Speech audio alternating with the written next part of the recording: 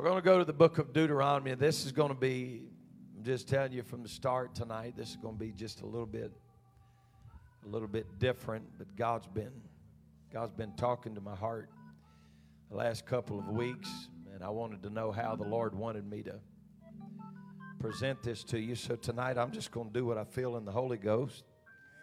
Amen. Deuteronomy chapter 6 and verse 4. Deuteronomy 6 and verse 4. Every PCA student ought to be able to quote it tonight without even looking. Praise God. We're going to begin at 6 and 4. Hear, O Israel, the Lord our God is one Lord. And thou shalt love the Lord thy God with all thine heart, with all thy soul, with all thy might. And these words which I command thee this day shall be in thy heart. Watch this now. He said, and thou shalt teach them. This is a big word right here. Diligently. Like this isn't once every few days just passing by and say, oh, yeah. He said, I want you to teach it to your children diligently, because we are trying to create a culture. There is a culture of God's people that we're trying to create here. That your children always need to know there is a difference between us and them. He said, I want you to teach your children diligently. I want you to talk about it while you're sitting in your house. When you walk about the way, when you lie down, when you get up, bind it for them as a sign upon thy hand, and they shall be as frontlets between thy eyes. And thou shalt write them upon the post of thy house and on thy gates. And it shall be when the Lord thy God shall have brought thee into the land which he sware unto thy fathers, to Abraham, to Isaac, and to Jacob. Notice this language right here. It's generational. Gave it to Abraham, to Isaac, to Jacob. These are the patriarchs. To give thee great and goodly cities which thou buildest not. This is important that he speaks of it from this directive. That God wants to do something generationally in the culture of who you are. And you've got to be intentional about that. You got to be intentional when you get up. Intentional when you go about your way. Intentional when you go to bed. I want you to tell your children about this. Now, what I'm going to preach to you tonight, some of you are going to wonder what in the world I'm talking about. But we're going to get there together. I'm going to preach to you about feminized fish and the power of pollution. Feminized fish and the power of pollution. You may be seated in Jesus' name. Now, I'm not a fisherman or the son of a fisherman. I'm not a fantastic fisherman. I like to fish, but I don't consider myself to be no fisherman. I enjoy it when I do. But I got to searching, and you know me, I like to read weird stuff. And I heard a conversation about some things that's going on in God's creation with fish. So I started doing some research, and I'm about to share some stuff with you. If you want to go read it for yourself, you can find it. I got this information from fishbio.com, which has to do with fish biology. And this article was published on Monday, September the 4th, 2017. But it said that pollution in the environment can take many forms, from physical trash to invisible chemicals. Once it enters a waterway, chemical pollution can spread over great distances and pose harm to aquatic species. While humans have the ability to pick up and physically move away from an unfavorable environment, such as leaving a heavily air-polluted city for one with cleaner air, escape is not possible for fish in polluted water. In recent years, attention has been focused on substances discharged into the environment, somebody say the culture, that can disrupt the normal endocrine or the hormone function of fish and wildlife. Stay with me here for just a minute. One bizarre characteristic of fish that have been exposed to hormone-disrupting water pollution is the presence of female egg cells growing in the testes of male fish. It is a condition that's known as intersex. Intersex fish are occurring around the globe, even in wildlife refuges, illustrating the power of aquatic pollution to infiltrate even supposedly pristine areas. The occurrence of feminized fish has been associated with effluent discharges into waterways from treated sewage. Everybody say, ooh. The main chemical response for feminizing fish is ethinyl estradiol, a synthetic hormone that is found in birth control pills that women excrete. Ethinyl estradiol is not only potent, but it's extremely difficult to remove from wastewater, leading to the chemicals slipping through treatment plants and ending up in natural waterways. It has become a global problem. With feminized male fish discovered, this is unbelievable, in at least 37 species of fish in lakes and rivers around the world. Now follow this with me right here very closely, because I'm going to preach on this in a minute. Even protected, supposedly pristine areas are not free from the intersex phenomenon.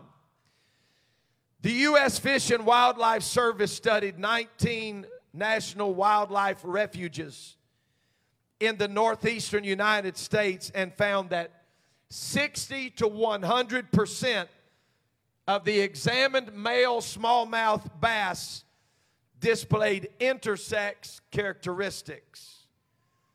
The presence of feminized fish in protected areas such as refuges suggests that pollution may be more pervasive than previously thought. It's not just happening in open waters. It's happening in the refuge where they thought they would be exempt from it. They said there was really no way to stop the downstream issues that have been produced, even in protected areas, due to runoffs from farms and towns. They said, we've even seen it happening upstream. Are you hearing what I'm telling you tonight?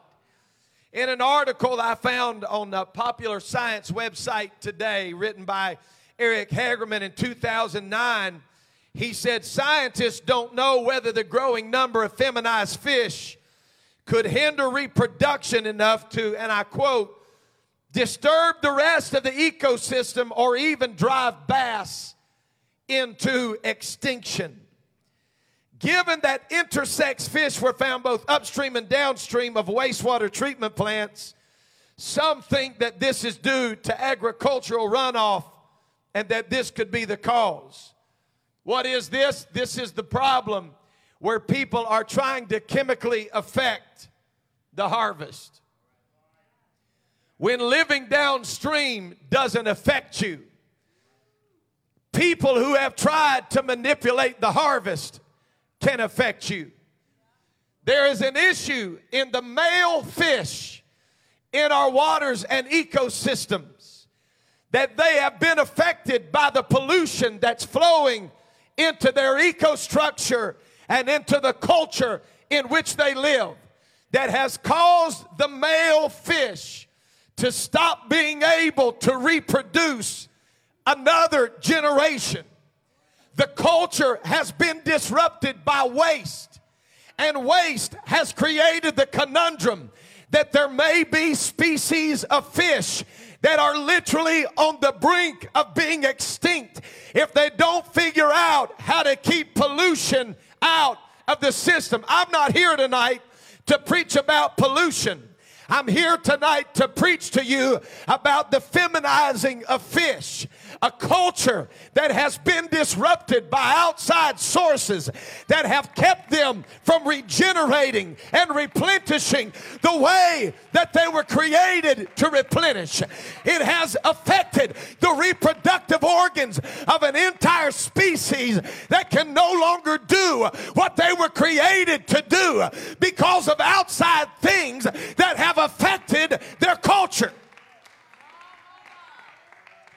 I'm here to preach tonight on this Father's Day to this precious church that we were commanded to tell our children in the morning.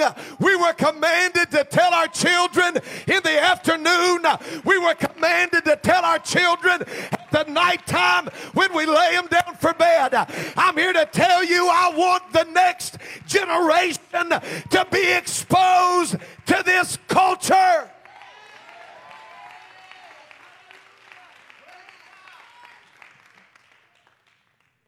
Now put your seatbelt on for just a moment. I want to tell you that fish are not the only male species being feminized. We live in a day and age where this whole system of God's structure is out of alignment. And you cannot even preach biblical alignment without people thinking that you're a sexist.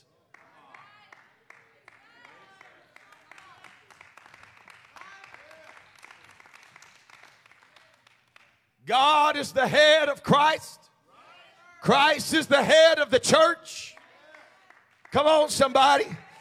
The church is the head of the man, and the man is the head of the woman.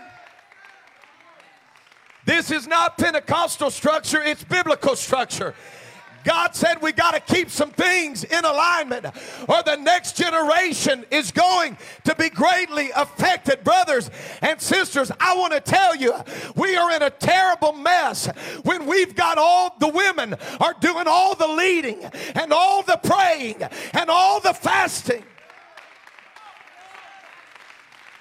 We need some mighty men of God in this generation that have the ability to reproduce men of war, that have the ability to reproduce prayer warriors, that has the ability to reproduce worshipers, that has the ability to reproduce men that know how to be men of God and stand in the face of this crazy cultural chaos.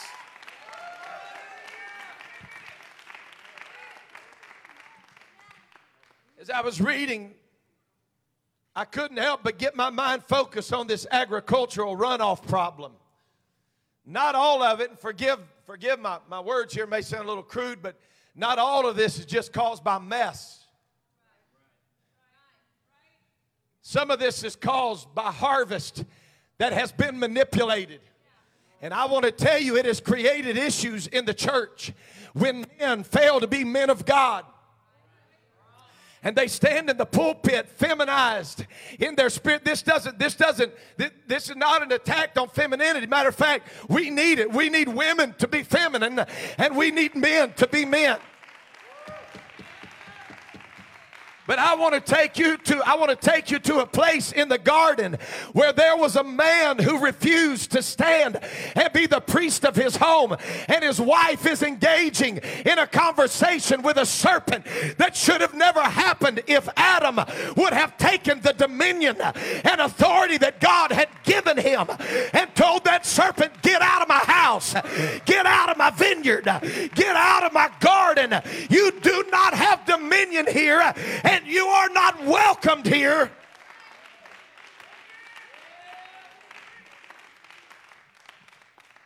We've got a generation of preachers that have stepped to their pulpits and have tried to take everything powerful away from this precious gospel and doctrine that we hold so near and dear to our hearts. I want to preach to you tonight and tell you that in the culture of the church, Calvary was never meant to be beautiful. Calvary was never meant to be feminized. Calvary was never meant to be painted up and painted over. Calvary was never meant to be something to just play on the heartstrings of people. I want to tell you that Calvary was cruel. Calvary was a place of breaking. breaking. Calvary was a bloody place. It was a place of darkness. It was a place that's so critical to where we are tonight to understand that Calvary was not about me feeling temporary relief. Calvary was not about me coming to church and staying in the same shape that I'm in. But Calvary was so that you and I could have full dominion over sin and be delivered from the powers of darkness.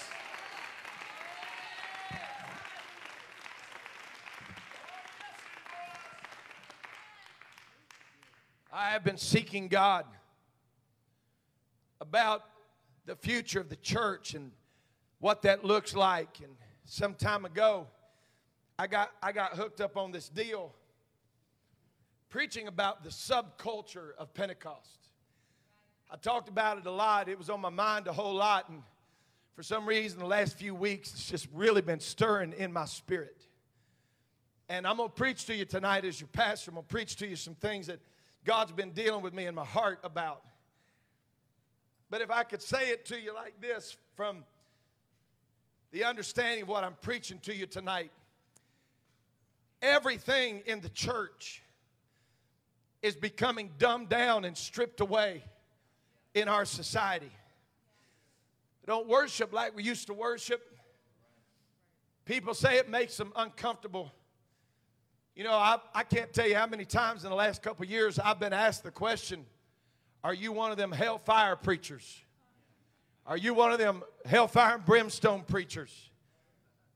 And the only answer I really have is I'm a Bible preacher. You know, I mean, that's a novel idea, just preach the Bible. But I'm going to tell you what's so frustrating about this is what people are saying what they're really saying when they say they don't want no hellfire brimstone preacher is they don't like being made uncomfortable in the shape they're in. I'm going to preach to you tonight now, so just stay with me right here. But I want to tell you, just because you find a feminized pastor that tells you it's okay, it doesn't mean that God has changed his mind about his word. Just because you find a man that says, oh, God don't care about that, he don't speak for what God cares about if it's contrary to the word of God. I've come to tell you, he still cares about worship. He still cares about holiness. He still cares about separation.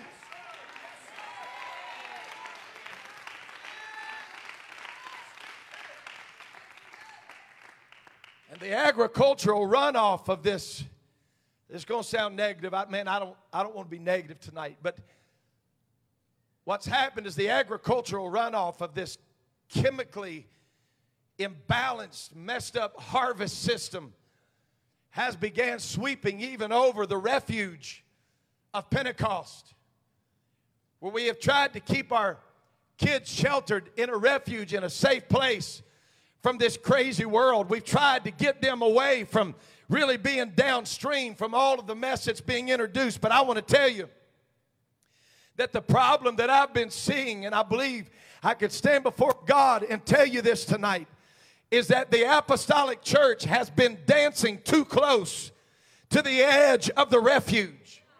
And we have begun swimming parties that weren't necessarily in the downstream, but they're close enough to the culvert that there's some overflow.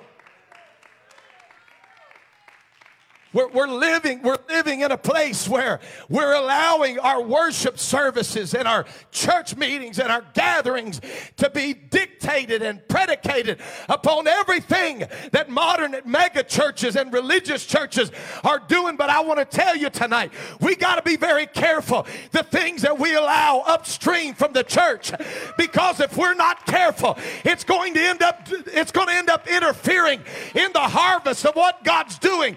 And before you know it, we're going to deal with a generation that does not know how to reproduce the supernatural in our meetings.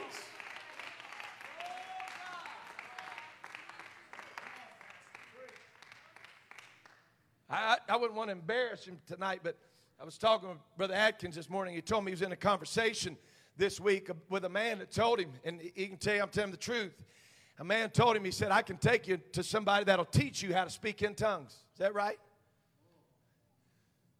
He said, You don't have to be taught to speak in tongues. He told him, he said, brother, it's something that comes up out of you. He said it's something when the Spirit gets on you, it just comes up out of you. He said that man told him, you don't have to have the Holy Ghost to be saved. He said, brother, you got to have it. He said, you got to have the Spirit in you because that's what's going to lift you up out of here. I want to tell you that same Spirit that raised Christ from the dead is going to quicken your mortal body. You must be born again.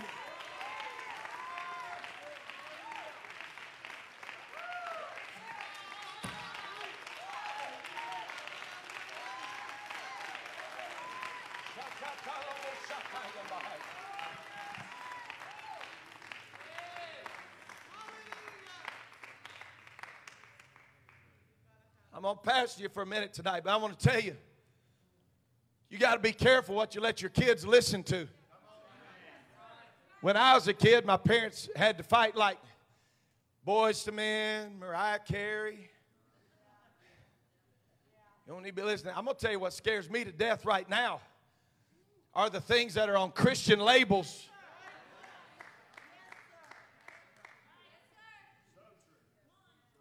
Man, I'm already deep. I might as well preach. I probably made 2 or 3 of you mad, so I'm going to keep preaching. I don't want somebody singing into my kid's soul that's just waiting on a crossover record deal and they sign with Christian music until they can get a release.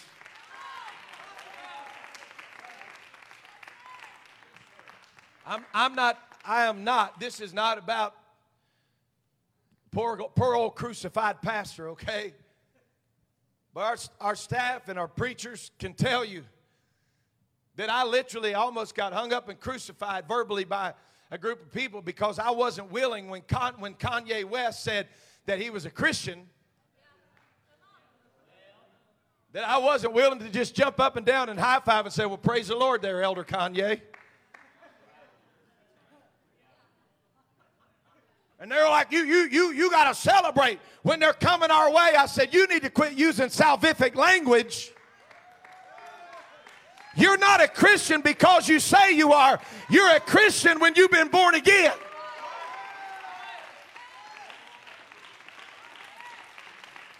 You're a Christian. They were called Christians first at Antioch, and every one of them at Antioch had repented of their sins and were baptized in Jesus' name and were filled with the gift of the Holy Ghost. I'm not a Christian because I say I am. I'm a Christian because I am.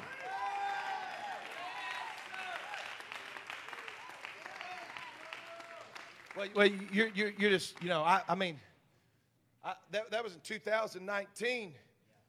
And I made a simple statement at a meeting. I said, if I had the opportunity to talk to Kanye tonight, I'd say, man, I'm so happy for you. But God has more for you. Is that something we've got to be ashamed of? We've got to keep that in the culture of who we are. We don't start flippantly using salvific language just because somebody says they love Jesus.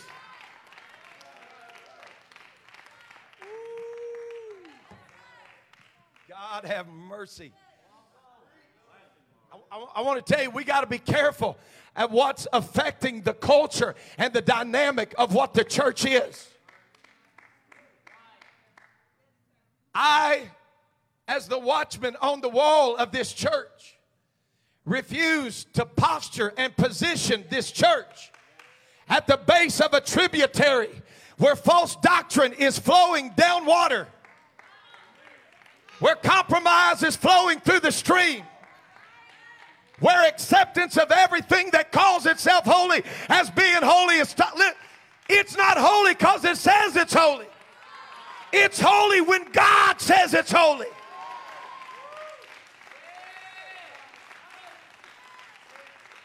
This world is feminizing fish. It's bringing us to a place where we don't know how to reproduce the apostolic.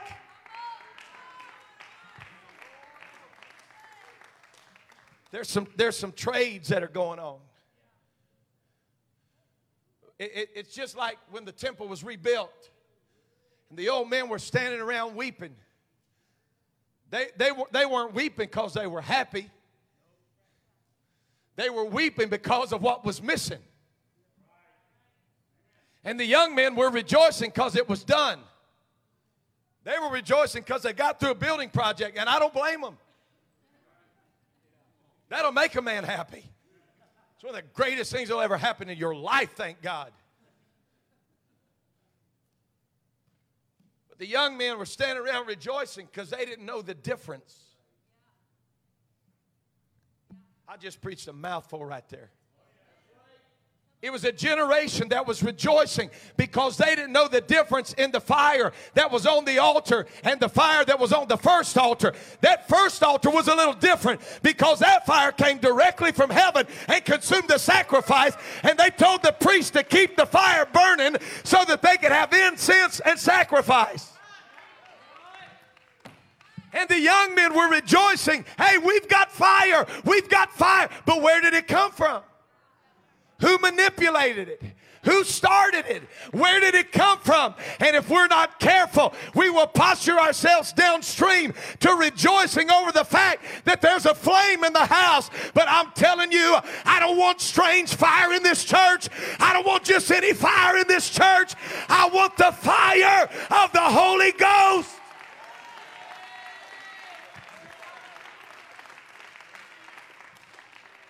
I don't want denominational fire. Are you hear what I'm telling you tonight? I'm not here tonight looking for Catholic fire, Baptist fire, Methodist fire. I'm looking for Holy Ghost fire. I'm looking for power. I'm talking about that kind of Holy Ghost that'll pick you up and turn you around and place your feet on a solid rock. I'm talking about the Holy Ghost.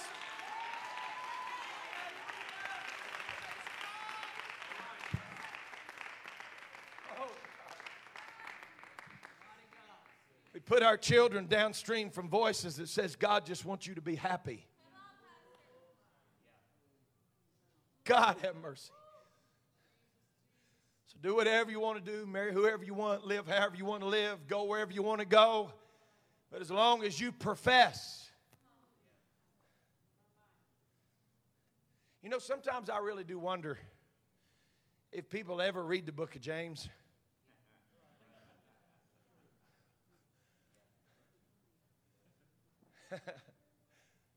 It's so dangerous.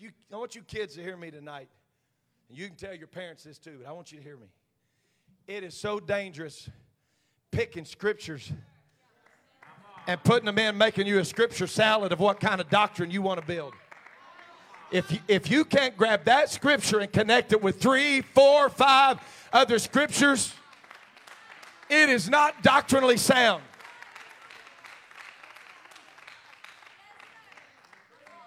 All you got to do is just believe in Jesus and you're saved. Well, I want you to know, James said then that Lucifer is saved.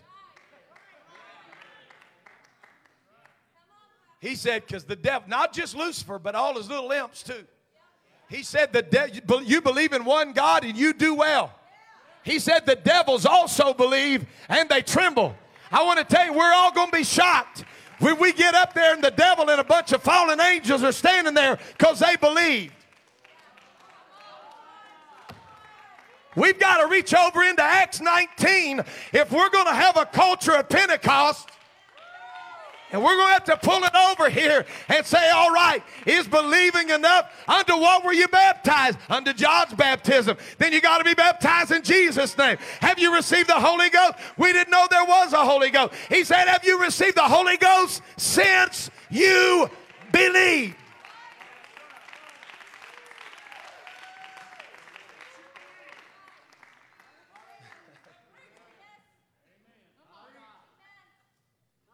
I'm talking about a culture in the church that's being disrupted. And I'm going to tell you what happens, okay?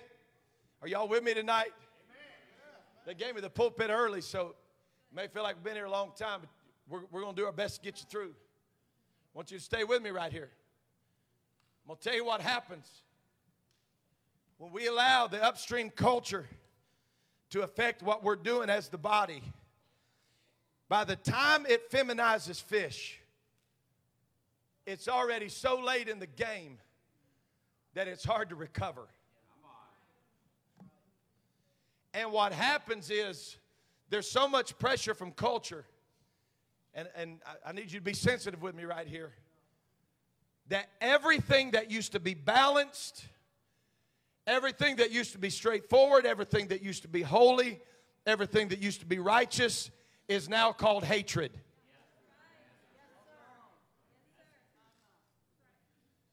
The people in this nation that used to be considered moderate people are now, all this world wants you to think of them that it's just hate speech.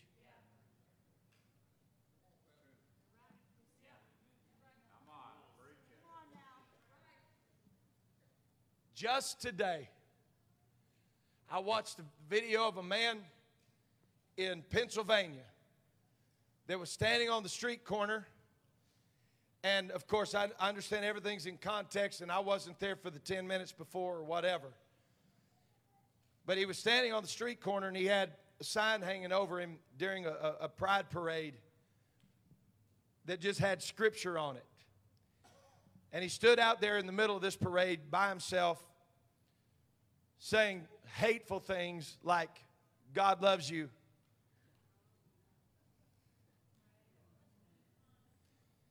Saying things like, God wants to heal you. God wants to change your life. Jesus died for you. I mean, hateful things. As the people in the parade were sneering, screaming, cursing, cussing, flipping off, screaming and yelling, and this police officer turned around and said, get out of here. He said, sir, I'm not doing anything. He said, I'm just standing there talking about God. And the officer walked over and arrested him, put his hands behind his back, and hauled him off. I'm not trying to make you mad and inside anger. I'm trying to tell you, we got to be careful what we put upstream. Because if we're not careful, we're going to start sympathizing. We're going to start sympathizing with things that God despises.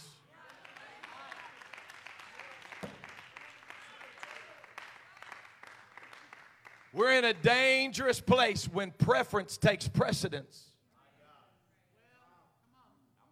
over sound doctrine.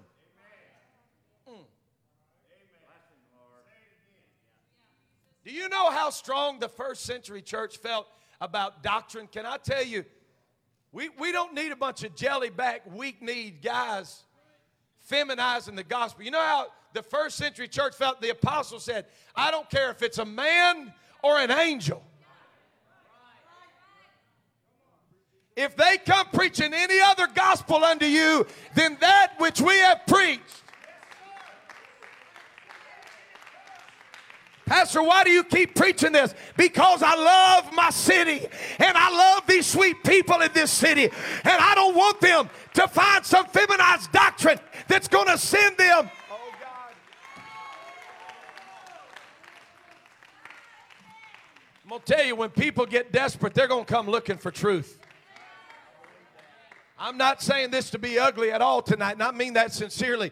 But when people get desperate, they're going to give up on the donut clubs.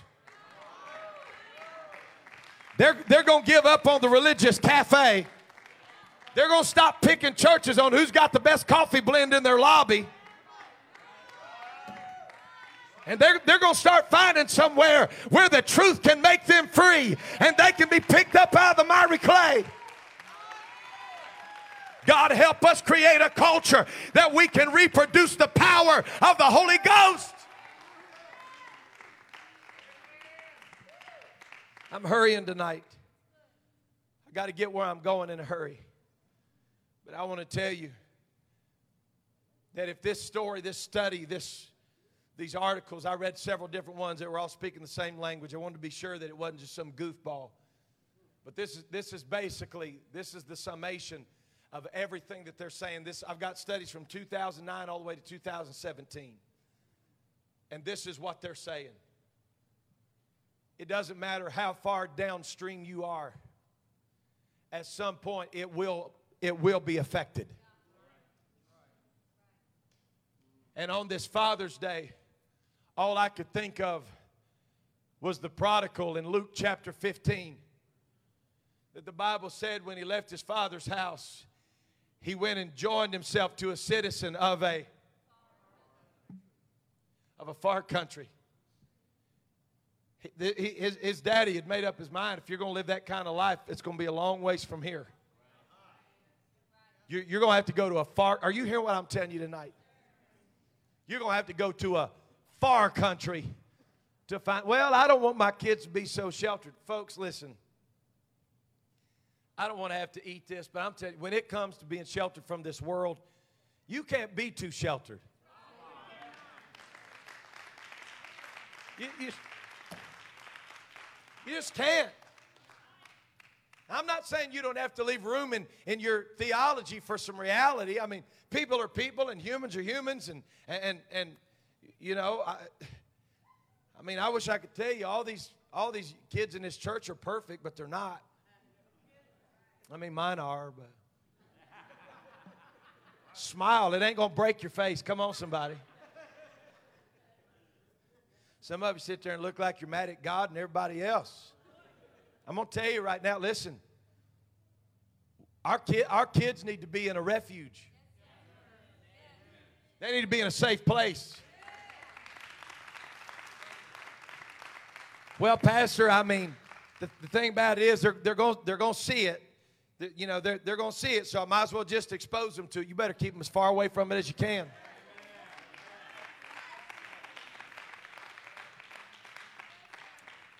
Man, I want to be really, really careful right here. I was talking with a man the other day, and he said, hey, have you seen such and such on Netflix? I said, no, sir. I said, no, sir. Man, you ain't never seen that? I said, no, sir.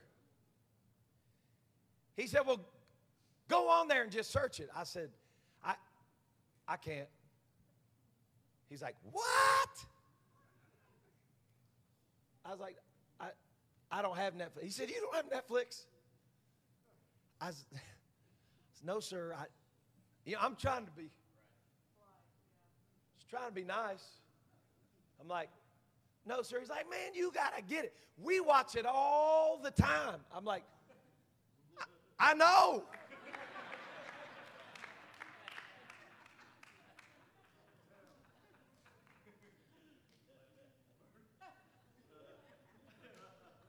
We can all tell. And finally, one of the guys that was standing there with me, he kind of knew where I was going. He's like, bro, it might be on like Amazon or something like that. You can. I'm like, do they have it at the library?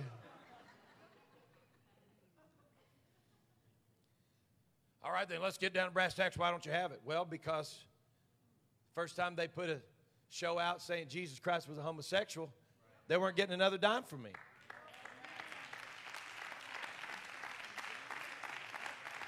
I was being real.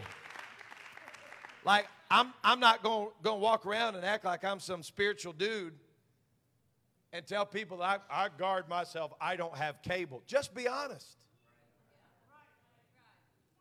Like, let's not dance around with words. We're either being entertained by it, we're downstream from it, or we're not. Man, this just went, whoa. I'm going to tell you what's going to start happening when you let Jesus come sit on that sofa by you. You're going to start feeling little twinges of conviction in your heart. This says, I know I don't believe in that. Can I just preach to y'all like I love you right now and just tell you, you absolutely cannot tell your kids that you stand against something if you're willing to send them to their room so you can sit in the living room and watch somebody do it.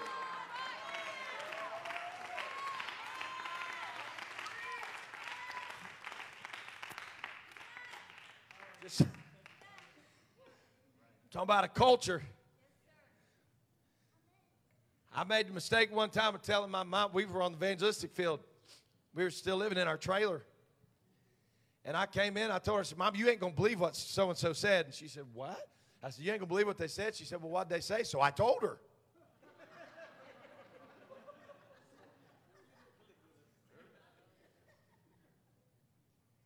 Looking back on that, there was probably a more proper way to rightly divide the context.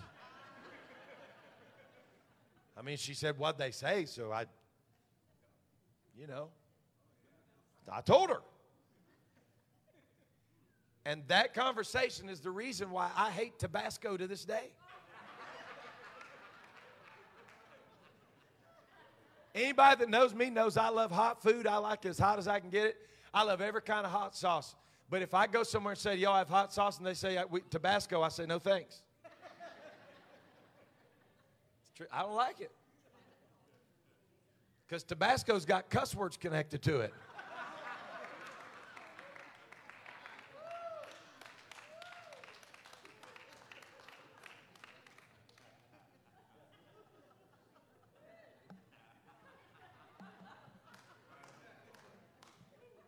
But we've raised a generation of kids telling them, you don't have to be afraid of nothing. We raised a generation of kids that said, if they tell you something that you don't like, you don't have to respect them. And now we wonder why nationwide they're wanting to defund police. I watched a student the other day in a classroom walk up and just punch their teacher right in the face, knock them out cold. Anybody seen that? You know why? Because that's the downstream culture. So what are we going to do, Pastor? Well, we're going to keep a whole nother culture. And that culture is going to have to stay the same.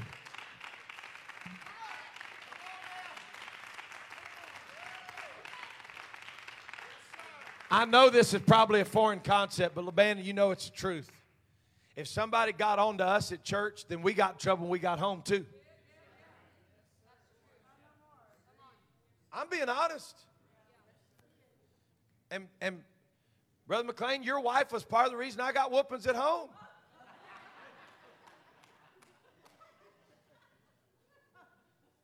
If she got on to me, then my mom and dad didn't say, well, next time Jeannie says something to you, you come straight to me and let me know. Hey, I'm going to tell you what you're going to do. You're going to feminize the fish.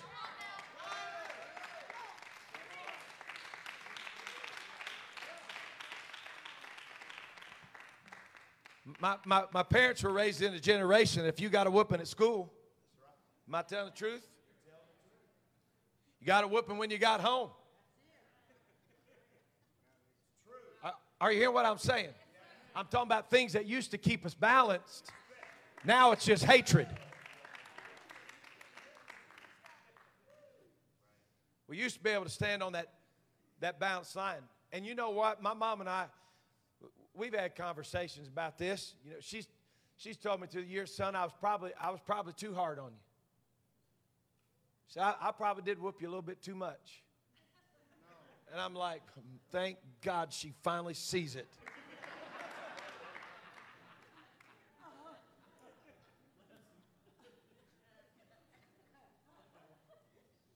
Folks, I'm standing here honest before God tonight to tell you, I do not despise my parents for the way that I was raised. I don't.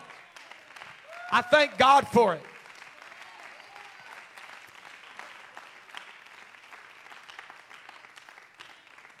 I thank the Lord that my mom and dad took me to places in my life and said, there's too much danger in the downstream, son. So we're going to move you complete. We're not getting close to it. There was a Christian artist that came to Indianapolis and was doing a concert, and my mother called other pastors and got counsel on whether or not we could go to a Christian concert before she said yes. Ain't I pitiful?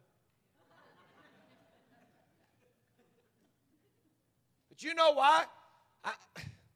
I mean, you can't legislate righteousness. I'm hurrying. I know you can't legislate righteousness. But I look back on my childhood, and I know why some of them old-timers preached against everything. I do.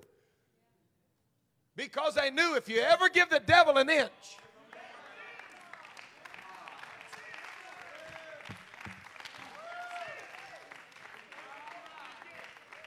I thank God that I was raised in a refuge. God have mercy.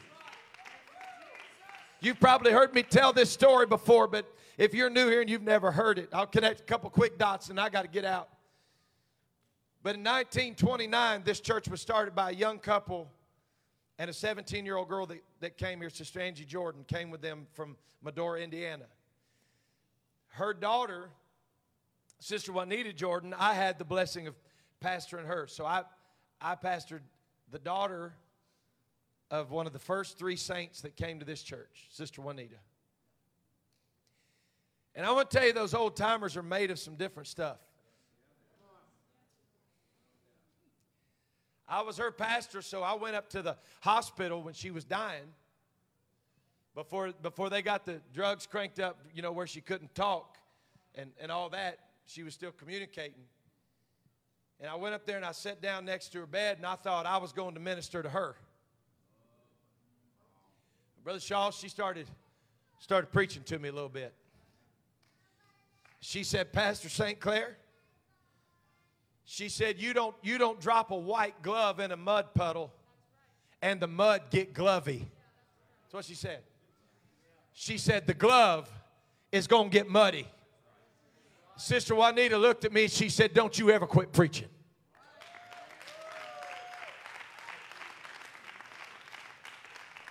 I don't know how all that works, and I very seriously doubt that they can hear what I'm preaching tonight.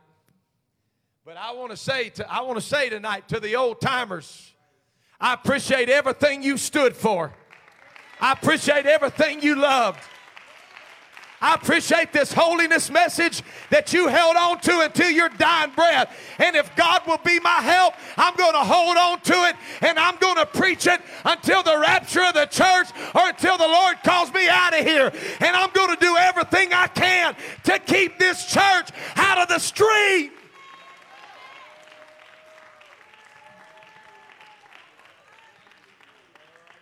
You can stand. I got to quit. Honest to God, I could preach forever tonight because I'm struggling with the culture of the church. I'm struggling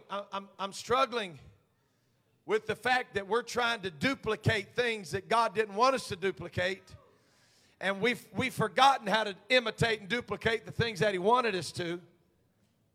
And so now, since we don't remember how to duplicate it, we're trying to fabricate it.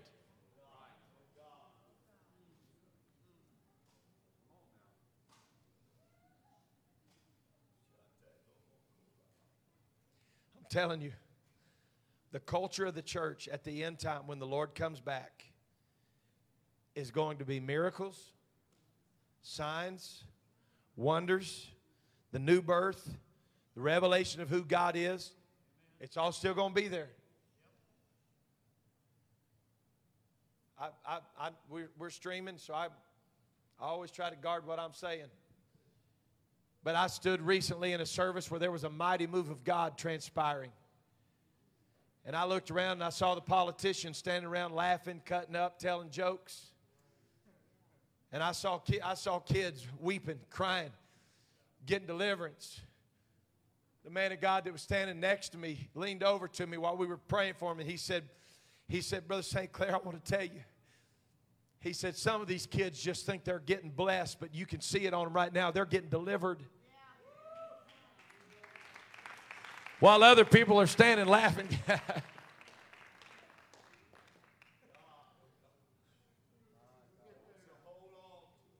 Y'all, we got to protect the culture. I'm not on some candy stick tonight. I don't want to be in a culture where my kids walking around calling all the elders by their first name.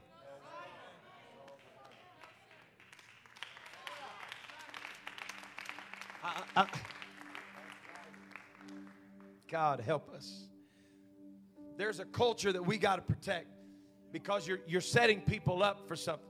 Why do you think it's necessary to call somebody brother so-and-so or sister so-and-so? Because we are positioning people. We're positioning them in a different way. My wife can tell you this, honest to God. I'm in my 40s. And I sat with a pastor the other night who's not a whole lot older than me. And I called him brother so-and-so. He looked at me and said, "You don't have to call me that." And I said, "Yes, sir, I do." He started laughing. He said, "Man, no, really, it's no big deal." I said, "Sir, you don't understand. You're a man of God. And I honor you. And I respect you." Why is that important? Because there's a culture. That's just stupid, Pastor, to you. But to those that understand, it's a refuge from the downstream.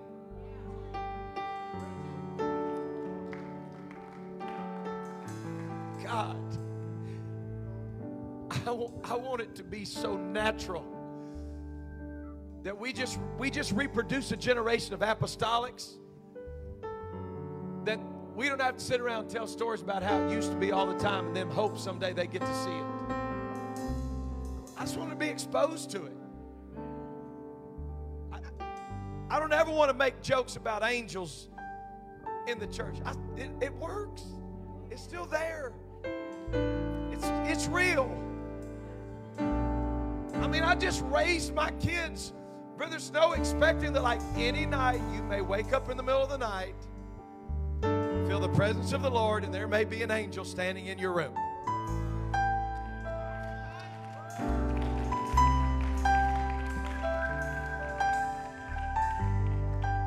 I could preach all night. If we win the greatest harvest we've ever seen, but we introduce them to a tributary that is completely unrecognizable from the first century church, what have we accomplished? I'm talking about a culture like, and I can't just chase all of it. But like my kids just knew, if somebody gives you $1, you bring a dime to Jesus.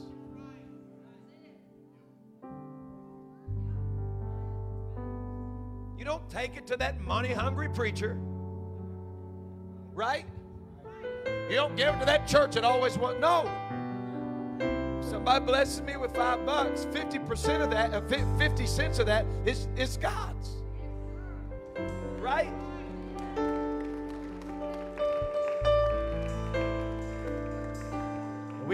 We get up here on this stream that says all these preachers are just money hungry. All they care about is money. All they care about is money, money, money. And you put your kids over and let them splash around in the puddle a little bit. I'm going to tell you what's going to happen. You're going to feminize the fish. And there won't be another generation of what we've got. But I was raised with an old hard-headed, bald-headed preacher that would look at me driving down the road and he'd say, "Luke, the apostolic church is one generation from extinction." That's how I was raised. He would look at me and say, "Son, somebody's going to backslide 5 minutes before Jesus comes." He would look at me and say, "Every time you preach, there ought to be one God in it somewhere."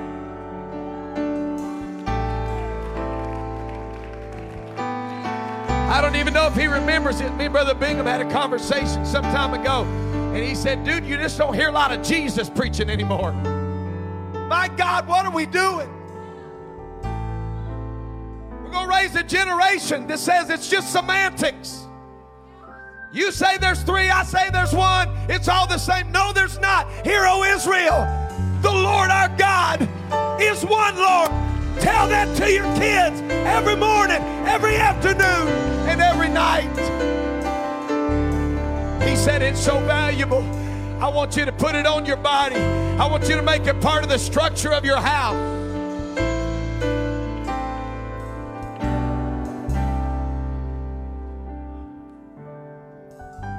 Folks, listen, I'm done. Sometimes I really do wonder what people think I have to gain. I think people really think sometimes that I get a bonus if I preach on holiness. Because they'll say, man, they just want to control you. Really? You think I want the stress of controlling people. I'm going to tell you what stress I don't want. I don't want the stress of Judgment Day and somebody looking at me and saying, you never told me. I came to your church, but you never preached it. I want to tell you, God's blessing this church. Come here, brother. Come here. It's one of the best gifts God gave us out of the flood in this church.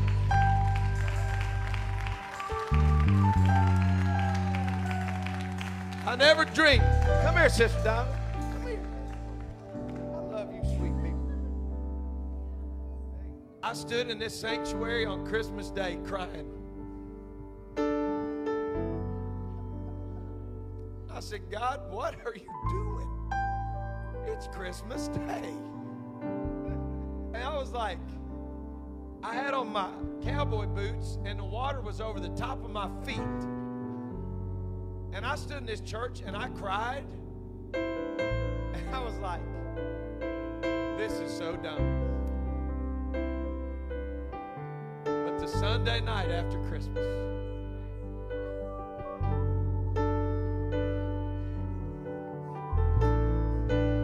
I said, Lord, order our steps and help us find somewhere where we can have church on Sunday night. And this sweet little family came to that Sunday night service. Come here, girls. Come on. I want you to know Pastor loves you. This is my blood family.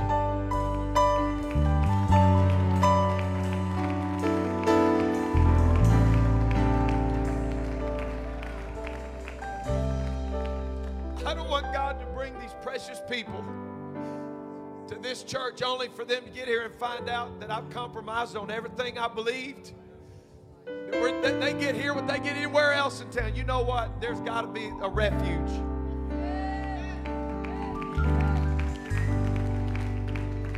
I love y'all. I thank God for you.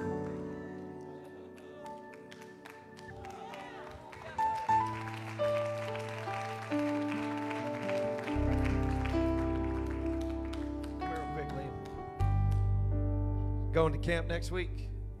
I remember your first camp. Came to school at PCA. Heard these kids talking about youth camp. He said, what is this camp? And I'm not going to lie. Sister Colleen, me and my wife said, oh my God. What are we going to do? We're going to run this family off. He was like, I would like to go. And my wife said, we'll talk with your mom. Dude, that was one of the happiest days of my life. When I looked out there on the campground, he was out there playing ball, running around, sweating. But that night we went to church. Brother Tuttle, right? Brother Tuttle got to preaching, and I looked over there on the left side of the church,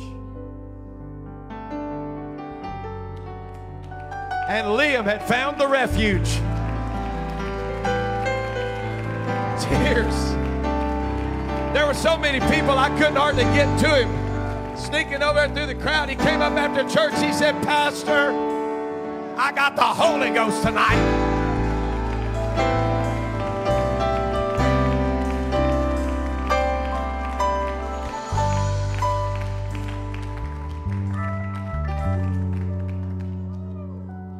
You guys are just too close-minded. Okay.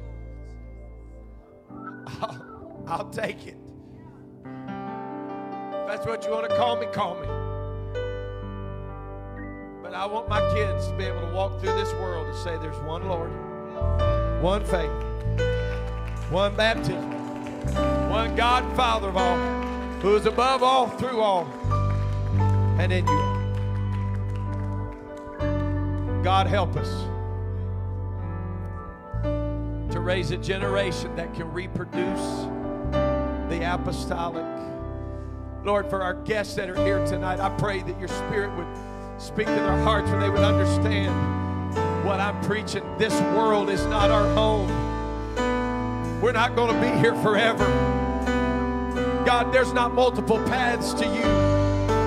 You said, Jesus, that you are the way, you are the truth, and you are the life, and no man comes to the Father but by you. You're the only way here.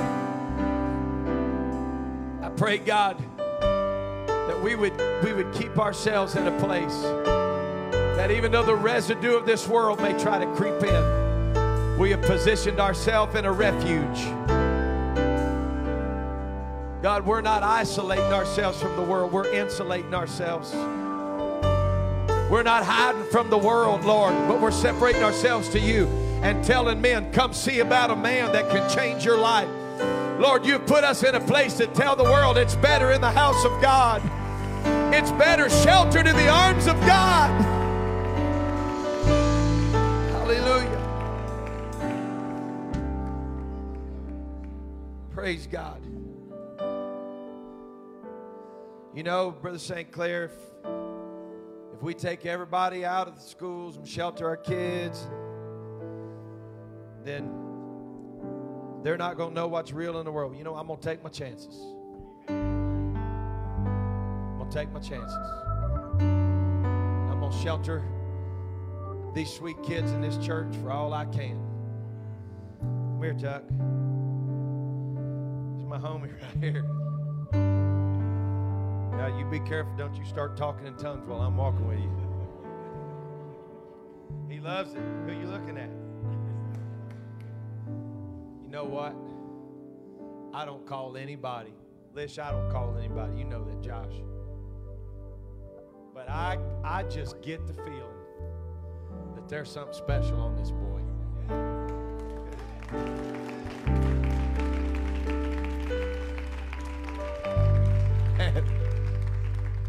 We get up here in chapel. He gets to walk around back and forth. It makes me smile, then it makes me cry.